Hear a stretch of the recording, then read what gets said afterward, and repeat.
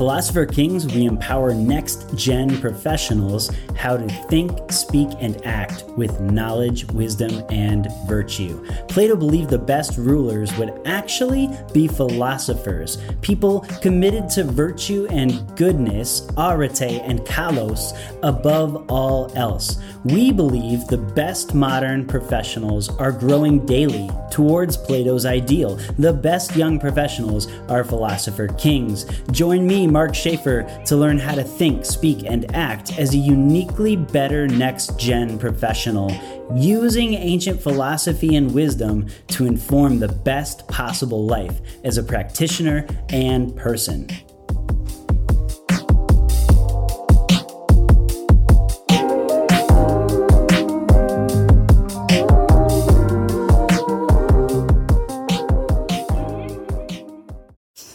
Okay, so Shannon, just because I know the things that you're passionate about teaching from our conversations over the years, I want to give them a bonus. We're always on Philosopher Kings handing them either a belief, like a way to think about themselves and their professional environment differently, like a transformational belief, or we're giving them a toolkit, like emotional and relational tools that they can think, oh, I need to plug this formula in and it will change the dynamic. You have a really good way of thinking about loss, guilt, and shame. Loss, guilt, and shame. Can you just imagine I'm a patient and I came in and I'm just dealing with a tangle of these things.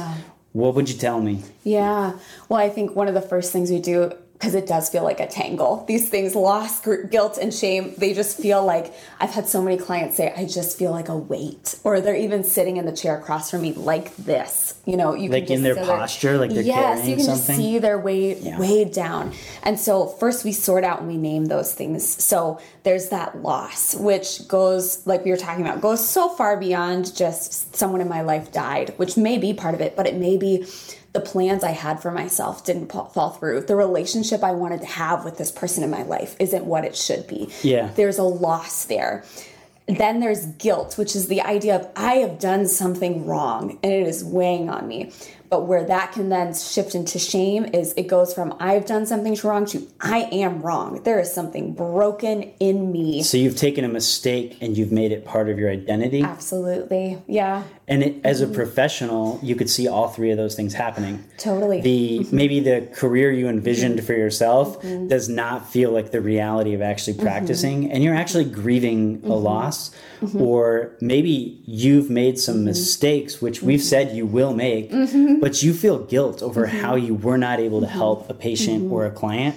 Or maybe you feel shame. You've taken, instead of the idea that Joe explained a couple of episodes ago, that failing is okay and we learn from it and we get up and we do better, you've come to see yourself as a failure and you're carrying shame for mistakes because you've taken the lesson on as an identity or yourself. What do you do with those things? Yep. So exactly. Once we've kind of named them and we can identify them, what they feel like, what makes them each thing, then there's the prescription that loss needs grief, guilt needs forgiveness, shame needs truth. So kind of breaking that down with clients. If it's loss, sometimes it's naming this has been a loss. And these are all the things I need to grieve because of it. I need to grieve that I didn't get the job I wanted. I didn't get to live in the place I wanted to. All my friends are doing this and I'm not. And we need to name and feel that grief, that sadness, and be okay with that. And then the guilt of needing forgiveness. Sometimes that means legitimately that there's someone, like I said, times that I've had to apologize to clients. We need forgiveness from another person. Sometimes it's also forgiving ourselves, especially if it's not forgiveness maybe we're going to be able to receive from the person. And then shame is letting go of those pieces of our identity and countering it with truth. Like exactly what you're saying. If we start to take a failing and we label ourselves as a failure, then it's just like that. It's challenging that I made a mistake. I messed up in this area, but that does not define who I am. One of the things we ground ourselves in Philosopher Kings is that we're on a learner's path. That is always have a beginner's heart, that there is more for me to learn in my field, more for me to learn in my discipline, more mountains for me to climb. I've never arrived, but have the self-compassion to know I'm on a learner's path, and ask yourself the question again and again, am I better this week than I was last week? And am I better this month than I was the month before? And man, I sure am better than when I was just a student, hoping that someday I could even dare to step into a room with a client or patient. And so a lot of times what we do is we look at the gap between who we would like to become as like some kind of perfect idealized provider, and we feel just great loss that we're not there yet, or we're not getting there fast enough. And we forget to look back and see we've climbed all of these mountains and walked all these hills and come all this way, and we've actually gained so much. And you have to remember to look at the gain, not just the gap. Does that make sense? Absolutely. I think, it makes me think a little bit about imposter syndrome, where we are maybe in the moment feel like, what am I doing here? How is anyone trusting me with this client or with this patient?